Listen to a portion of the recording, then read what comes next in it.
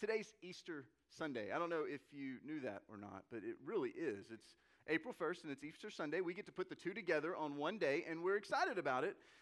But you know, one of the things that is so valuable when it comes to Easter, one of the reasons I love Easter so much is because of the very event that we celebrate today. And it's the resurrection of Jesus. The resurrection of Jesus is the anchor with which we put our faith. It is the anchor with which we, as followers of Jesus, that we put all of our hope and all of our trust in. I mean, the truth is, without the resurrection, there would be no Christianity. When you think about it. Before there was a resurrection, there were no Christians. In fact, when Jesus died, the individuals that followed Jesus, they checked unfollow. They said, I don't want anything to do with this. In fact, several of his closest confidants, when Jesus died, they put themselves in a locked room for fear of what those that crucified Jesus might do to them. When Jesus died and they put him in a tomb, there was nobody sitting there at the tomb that was counting down. 10, 9, 8. There was nobody standing there like telling the sun, okay, this is when he's going to come out of the tomb. There was nobody sitting there expecting Jesus to come out of the tomb. As you've heard us say before, nobody expected nobody. When it came to the Resurrection Sunday, there wasn't a single follower of Jesus that expected there to be nobody in the tomb. But there was nothing there. And that's why we get to come here today and celebrate, is because while nobody expected it, within that tomb, there literally was no body.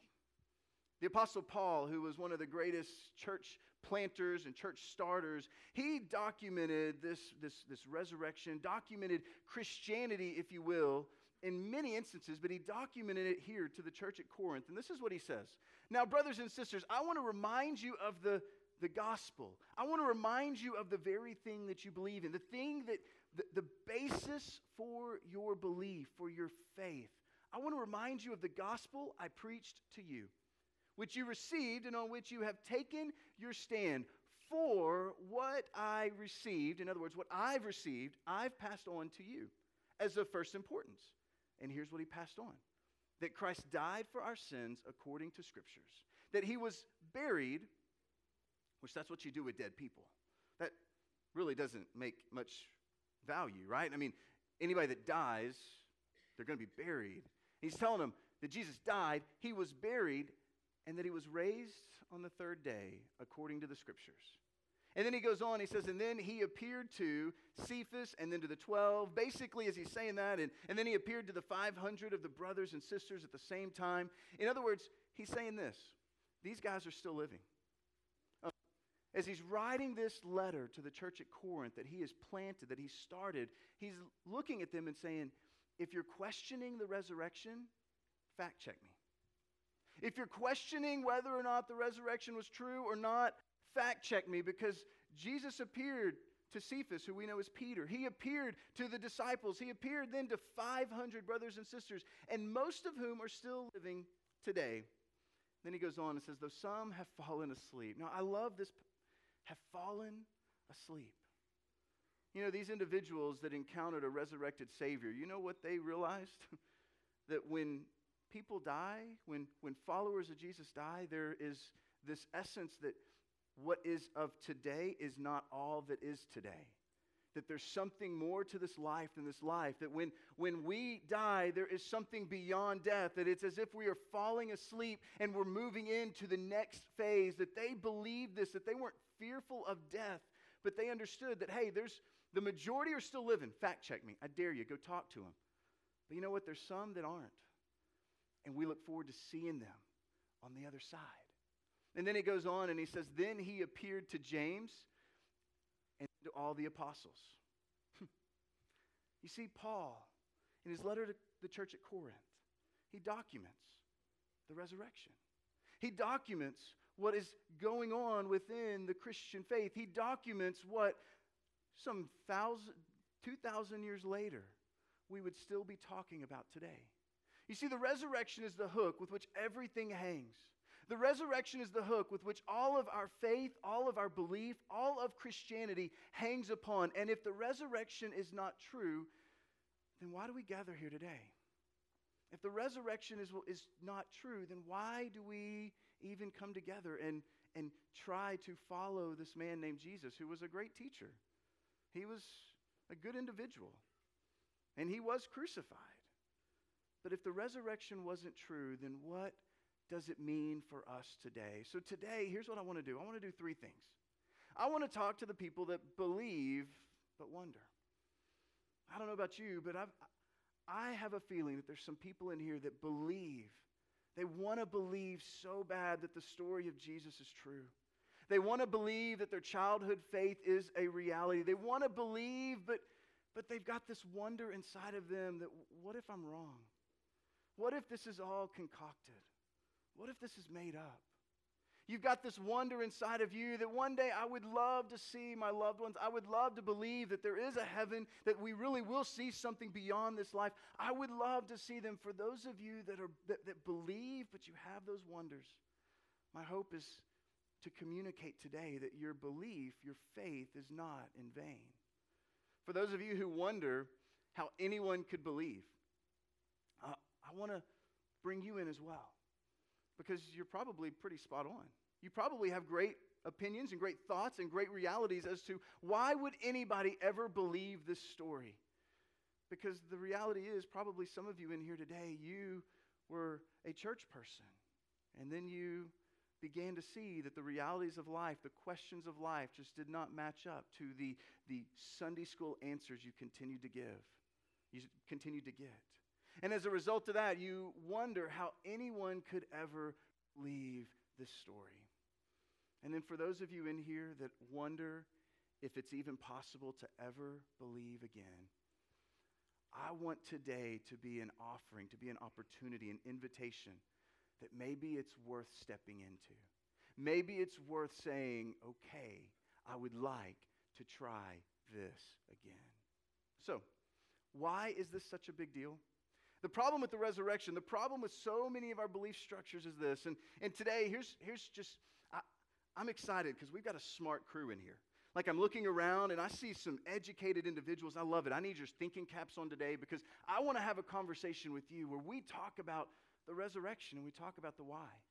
Because the problem with the resurrection and the problem that so many individuals have is because the resurrection gets lost in details. That there's this idea that the resurrection was this concocted story that these individuals, decades and decades and decades after Jesus passed away, that they concocted the story so that it could push their belief structure.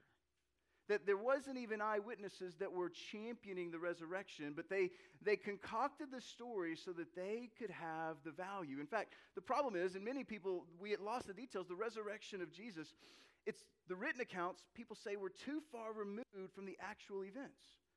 When you begin to try to juxtapose, well, when did the resurrection happen, and did it really happen, and who documented it, and how do we have this documentation, and when did it land? Like, was it 30, 50, 90? Was it centuries after it? People begin to say it was too far removed from the actual events to be an accurate account of the actual events. And you've probably heard individuals that have said that. That the problem with Christianity is this resurrection piece. And if you really believe that a man died and came back to life, I just have struggles with that because you really believe somebody would come back to life, and odds are somebody concocted that story so they could push their agenda on individuals. But here's what I want us to do today, is I want us to wrestle with that idea. That one simple idea that maybe, just maybe, there is some timestamps that we can utilize to place the documentation of the resurrection a little bit closer to the actual events. In fact, Paul, he made one of those statements. The Apostle Paul, many of you have heard of the Apostle Paul. He was one of the greatest church leaders ever. In fact, there are reputable early history historians, really, that they believe, I've heard it said multiple times, that Paul, not Jesus, was the most influential person in the life of Christianity. that Paul's ability to take the message of Jesus all over the rim of the Mediterranean Sea, to take it to Rome, Paul's ability to take it to the Jews and the Gentiles, he did more for the sake of Christianity than even Jesus ever did. Now, as a follower of Jesus, there's something inside of me that says, I don't know, can you say that out loud? But there are historians, both believers and non-believing historians, that when they look at the Apostle Paul, they see that this was an individual that was very influential and very historical. He was real. In fact, in 2009, I was reading several articles about Paul, and here's why. Because it was believed that that was the 2000th anniversary of his birthday, that he was born somewhere around the year 9. So 2009, there were specials. I saw one special on PBS and on CNN talking about documenting this historical figure. And it wasn't just Christians that they were putting on the camera to say, validate your belief, but it was historians that they were asking about what they had found about this Apostle Paul. So Paul, who we know as being this church starter, who is a historical figure that many historians believe to be true, reputable historians believe to be true. Throughout the course of the Bible, we've got 13 letters that he wrote. But the problem is that some individuals, some historians believe that Paul did not write all of those letters. There's some questions as to whether or not he wrote them all or not. In fact, they believe that there was this pseudepigraphical, basically, is where somebody writes a letter on behalf of somebody else. Imagine you want to write a book and you want it to be a bestseller. The best thing you can do is write Stephen King at the bottom of it and maybe it'll pass, right? Well, these individuals, there's a belief that there were some of the letters that Paul wrote, 7 to be exact, or 6 to be exact, that were maybe not necessarily written by Paul. I mean, it looks good, it sounds good, but was it really written by him? But we do know that there were 7 that were undisputed. That it doesn't matter who you are as a historian, as a reputable theologian, or as just an individual that loves ancient history. There are 7 letters that Paul wrote around the 50s and 60s, like year 50, not 1950, but year 50, that are undisputed. And these letters are Romans and 1 Corinthians and 2 Corinthians and Galatians and Philippians and 1 Thessalonians and Philemon. These are the 7 letters that Paul actually wrote and that historians, regardless of their religious belief, actually can believe. And this is the cool thing. Wikipedia can back me up on this. Not that I did all my research on Wikipedia, but I Googled it. I was like, let me see, because this is what I was taught, but I want to see, is this true? And the beautiful thing is, it goes across spiritual lines. That these are letters that are undisputed, that theologians and historians alike agree that Paul wrote. In fact, the letter that I quoted from earlier today is one of these letters. Paul wrote it in 55, the year 55. Now, to give that a little bit of context, I want to put a timeline on the screen. It is believed that Jesus died, and as we believe the resurrection to be true, was around 30 to 32, the year 30 to 32. So if Paul wrote this letter was written in 55. This is 25 years after his death and his resurrection. But one of the things we see is that this was when Paul wrote the letter, and he references experiences, he references this time that he went to Corinth to teach them, to talk to them, to actually plant a church. And as you look through research, we find that this was 3 years prior, in the year 52. And you can see that as Paul was writing. He's writing in past tense, isn't he? In fact, we can read it again. It says, now, brothers and sisters, I want to remind you. I want to remind you of the gospel that I preached to you. I want to remind you of what I shared with you when I was with you 3 years ago. So we're looking at, this was written in 55, backtrack to 52, which now we're looking at roughly about 20-year span between crucifixion and the actual, let me share with you about this. And he continues on. He says, now, brothers and sisters, I want to remind you what I've preached to you, which you've received, past tense, and on which you have taken your stand. And then he goes on. It says, for what I have received. In other words, I'm telling you this in 52, but this is something I received. This is something that was valuable to me. This is something that that came to me, and I just cannot be quiet about it. I've got to share. I've got to talk about it. I've got to, anywhere I go, I want people to know the very thing that I received. I want to pass on. For what I received, I passed on to you as of first importance. that Christ died for our sins. And you can do research. I saw there's been several studies, whether it's the History Channel or CNN or even PBS, different places, that they really believe that Jesus was a historical figure. That there's no doubting the fact that Jesus lived, that he was here, that he was a great teacher. He was, a great individual. He made some pretty crazy claims about himself through the course of his teaching, but a lot of the teaching that we can wrap our hands around, like those are very solid, sound teaching thoughts. That there's no doubting that he was a real figure, and there's also no doubting the fact that Romans executed this individual. There's a lot of both spiritual as well as atheists and agnostic theologians, if you would, reputable historians that look at this and say, yeah, he died. It's this resurrection piece. He died according to the scriptures, that he was buried, and then it goes on, and that he was raised on the third day. You see, this is the piece that becomes difficult for our minds to grapple with. This is the piece that becomes difficult with, especially those who are believing, can I put my faith in an individual that died and came back to life? Can I really begin to believe in something? I'm wondering if this is even a reality, but can I put my faith in that? And it's a little easier for us to say that it's hundreds or decades of years of transpired, of oral transmission that over time got lost in translation. But when we look at the timeline, we look at Paul, who is a historical figure, who theologians as well as historians believe to have been writing this letter around 55. In 52 was when he traveled there, as we said earlier. But here's the cool thing. We think that's 20 years. In the year 44, he was actually taking church planting trips to Cyprus. This is 12, 10, 14 years removed from the resurrection and the crucifixion of Jesus. Now, you're saying, okay, but that makes sense and all, but why? So we're 12 years removed. How does Paul know all this? Really, how does the Apostle Paul, how does he know this? How did he get so changed? How did he get so transformed? What was going on? How does he know this, that he can speak this as fact? Well, I'm glad you asked. Because in another one of his undisputed letters, it was a church that he wrote a letter he wrote to the church in Galatia. This is what he says. He says, oh, wait, sorry. I got a little ahead of my game. Here's what he says, that he was raised on the third day according to scriptures, and that he appeared to Cephas and then to the 12. He's sitting here saying, I saw them. Here's what I know. I got the chance to hang out with Peter, and I got to talk to him. Cephas is another name for Peter, who was one of Jesus' 12 men. I got to talk with him.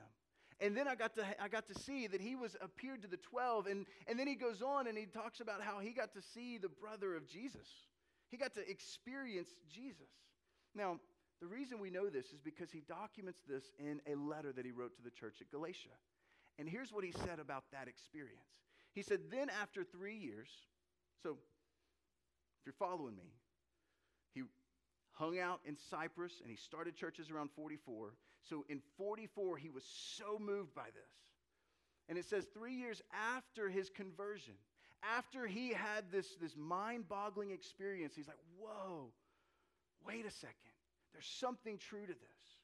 It says 3 years after that, he went to Jerusalem. Well, who wouldn't want to go to Jerusalem if you've got this experience that you're sitting here saying, there's got to be something more, like this is blowing my mind. I want to talk to, I want to experience, I want to ask questions of the individuals that got to see Jesus.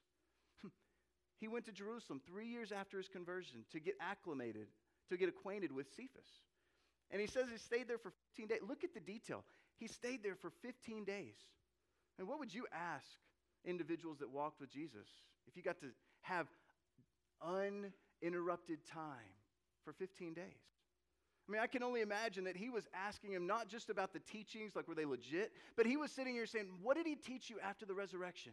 What was going on after he came back to life? I want to know, because you changed and the men that followed him changed. I want to know what's going on. And so it says that he talked to Peter, and then it goes on and he says this, and I saw none other of the apostles, but I saw James, the Lord's brother. And I've said this before.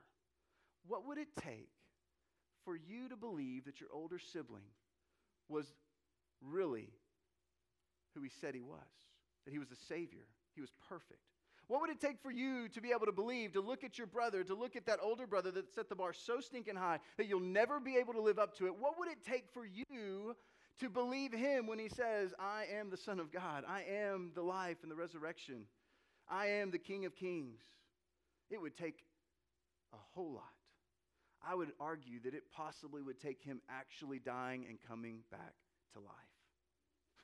And so he got to hang out and he got to see James, the Lord's brother. So when we pull out this timeline once again, we look that when we begin to try to make this resurrection, this long, decades and decades and decades removed from actual written records, when we begin to try to say that there's no way this could happen, and the reason is because it was just hearsay, and it was documented, and it was shared, and nobody knew what they were talking about, and it was 50, 80, 100 years after the fact, we begin to look that, well, Paul wrote about it in 55 because he told them about it in 52, but he told other people in 44.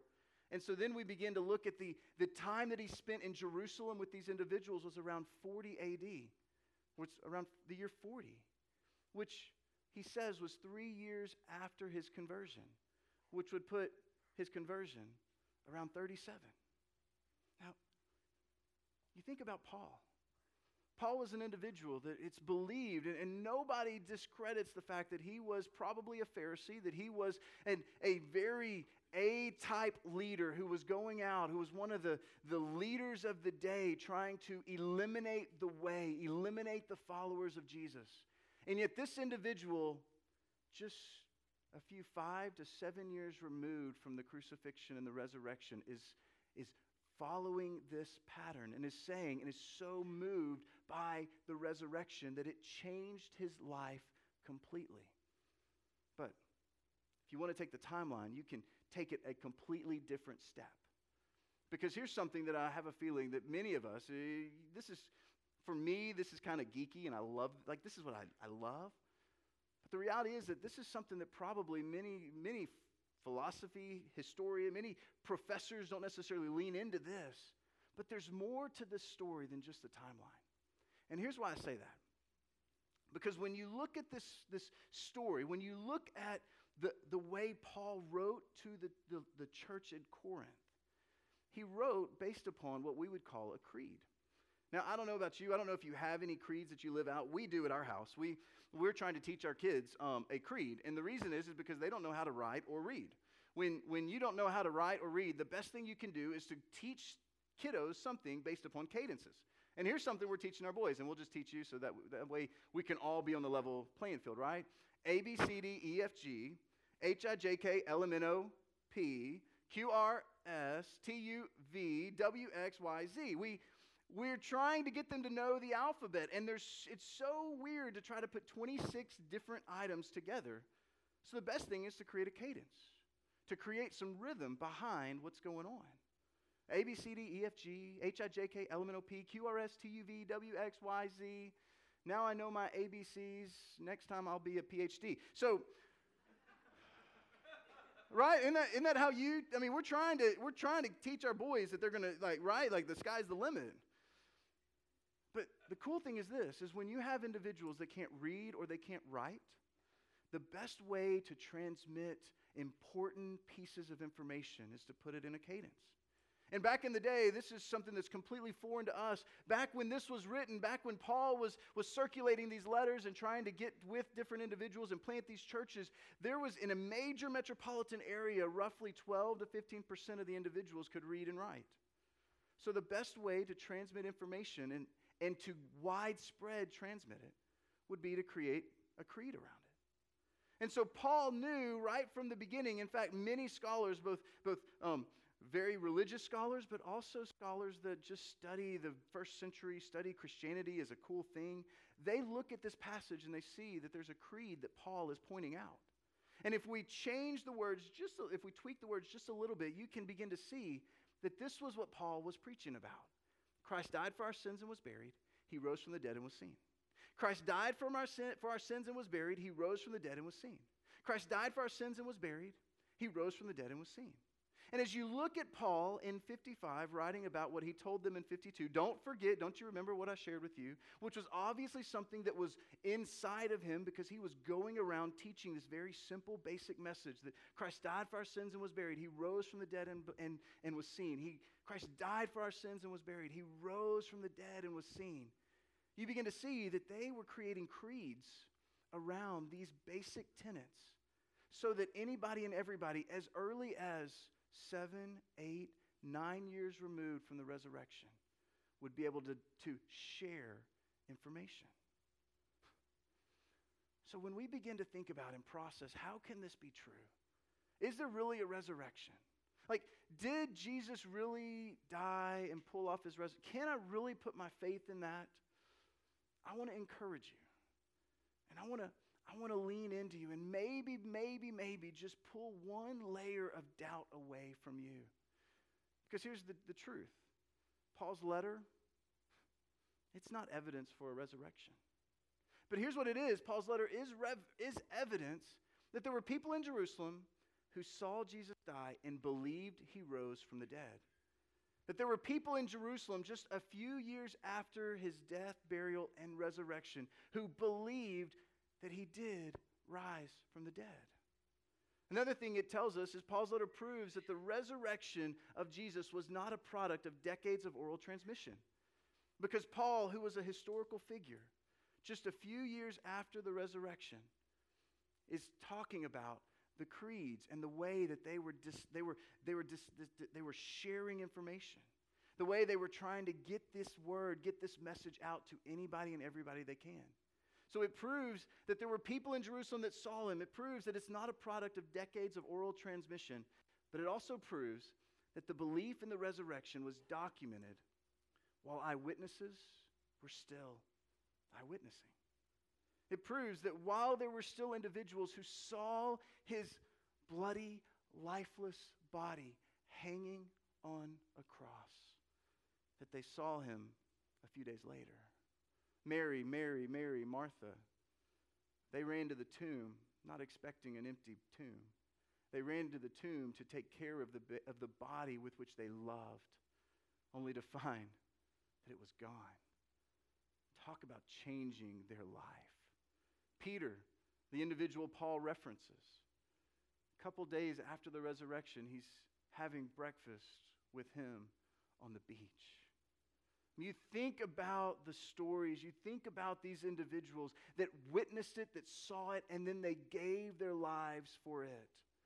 Which you might be sitting here saying, yeah, but you're using Paul, who's the Bible. Like, how do we know Paul didn't lie when he wrote this letter to the church at Corinth? Well, if you look at Galatians, which was an undisputed letter, you go one verse down, 120, he actually says, well, I'm not lying. This really happened, but that's just quoting him to say that he did it. But here's another step to it. You know, no historian, respectable historian, believes that Paul lied about this because his life validated his message. They believe without a shadow of a doubt that Paul's life, this individual who was a Pharisee, who was this social and political and religious leader of the day that they believe wholeheartedly, this individual would do a complete about-face. And then would begin going to Jews and telling them the Jewish king you're looking for is not the Jewish king you need to look for. There's a Savior and you missed him. To which that cost him almost his life countless times. So what did he do? He ran to the Gentiles. He said, hey, by the way, you need a Savior and it's going to come from the Jewish nation. Good luck with that. You begin to look at the boldness and the veracity that Paul had, that scholars that look at his life, they look at his life as if this is a man that many could believe to be crazy, but this was a man that lived it out. His life validated his message. So, Paul, wrestling with these truths, wrestling with this struggle, he wholeheartedly, knowing he wants what's best for anybody and everybody, would go into the communities he didn't know anybody, and plant a church basically saying, Christ died for our sins and was buried. He rose from the dead and was seen. Follow me.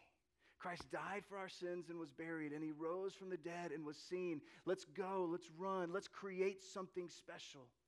In fact, the same boldness that Paul had, it reminds us that many people, and it's easy for us to begin to try to figure out what's the basis of Christianity. Paul's boldness and his letters remind us that the Bible didn't create Christianity. Many times in our culture today, we try to protect this document, and I'm not saying that we shouldn't, but our faith is not based upon ancient scriptures. Our faith is neither based upon what Christians had to say. Paul's letter reminds us that Christians didn't create Christianity. That Christians didn't go out trying to create this message in order to push an agenda that they wanted to push. That no, the thing that created what we call Christianity is the resurrection. It's the resurrection of Jesus that created the very thing that we believe to be true. And that's Christianity. Now here's what happened. I talk about James. I mean, what would make you say your older brother really is the Son of God? Well, pulling off his death, burial, and resurrection. But you think about how it changed and impacted the individuals around Jesus during that day. In fact, Peter, who Paul documents, Peter and one of Peter's friends, John, it said in the book of Acts, there's this travel journal essentially where they're trying to document the early days of the church and how the church began, and documents all of these missions to start churches all around the Mediterranean rim that Paul took, as well as Peter and James and John and different others. In this travel journal, Luke documents early on how Peter and John responded. Peter and John were brought before the very leaders that crucified Jesus. And they told him, said, guys, you got to be quiet. You've got to be quiet. You cannot be speaking in this name of Jesus. You cannot be sharing. You cannot be propagating. Listen, you saw what we did to your leader. You saw what we did to Jesus. Now you need to hush it. And here's how they responded. These individuals that just a few years ago, just a few months possibly ago, were locked in a room fearful of what these leaders could do to them. They said this, "It is by the name of Jesus Christ of Nazareth, whom you crucified." I just imagine them wagging that finger at them. "Whom you crucified, but whom God raised from the dead." And he goes on and says, "Salvation is found in no other name, in no one else, for there is no other name under heaven given to mankind by which we must be saved." There's no other name. These are the guys that just crucified Jesus. How in the world could Peter and John have such boldness? How could they have such this candidness that, you know what, I don't care what you do to me, it's going to be okay. These Jewish leaders, they never saw such boldness. When they're getting ready to crucify somebody, typically what would happen is they would be pleading for their life. They would go borderline crazy. But these individuals, there was something different about them. There was something changed as a result of something that they saw, something they heard. And it says that when the leaders saw their courage, the courage of Peter and John, and he realized that they were unschooled, ordinary men, doesn't that give you hope? Like, these are crazies. When they were astonished and they took note that these men had been with Jesus. And then it goes on and it says this, which is right in God's eyes. Oh, it goes on and it says this. They began to push. They said, "Fine, we will let you go, but don't mention that name of Jesus anymore." And here's how they responded to these leaders that very well could crucify them and put them to death. Which is right in God's eyes? To listen to you or to him? You be the judges of that. As for us, we cannot help speaking about what we... Wouldn't it be nice just to put believe there? We couldn't help speaking about what we believe, what feels good, what I think might be right, but we really want to push an agenda, so I might die for this, but I'm just going to go ahead and say, let's just do what it feels right. We'll stand up for this because maybe it's true. We cannot help speaking about what we have seen and heard. Their lives were changed by what they saw. So when Paul, a few years after the death, burial, and resurrection, was able to take this creed and begin to plant churches on it. Christ died for our sins and was buried. He rose from the dead and was seen. Christ died for our sins and was buried. He rose from the dead and was seen. While that is a story that many people like to discount as myth, as a legend, as something that was created over decades upon decades upon decades, that was an account that Paul, a historical figure, Peter, John, historical figures, gave their life for within a decade, 2 decades of the event. Not because of what they believe, but because of what they saw and they heard.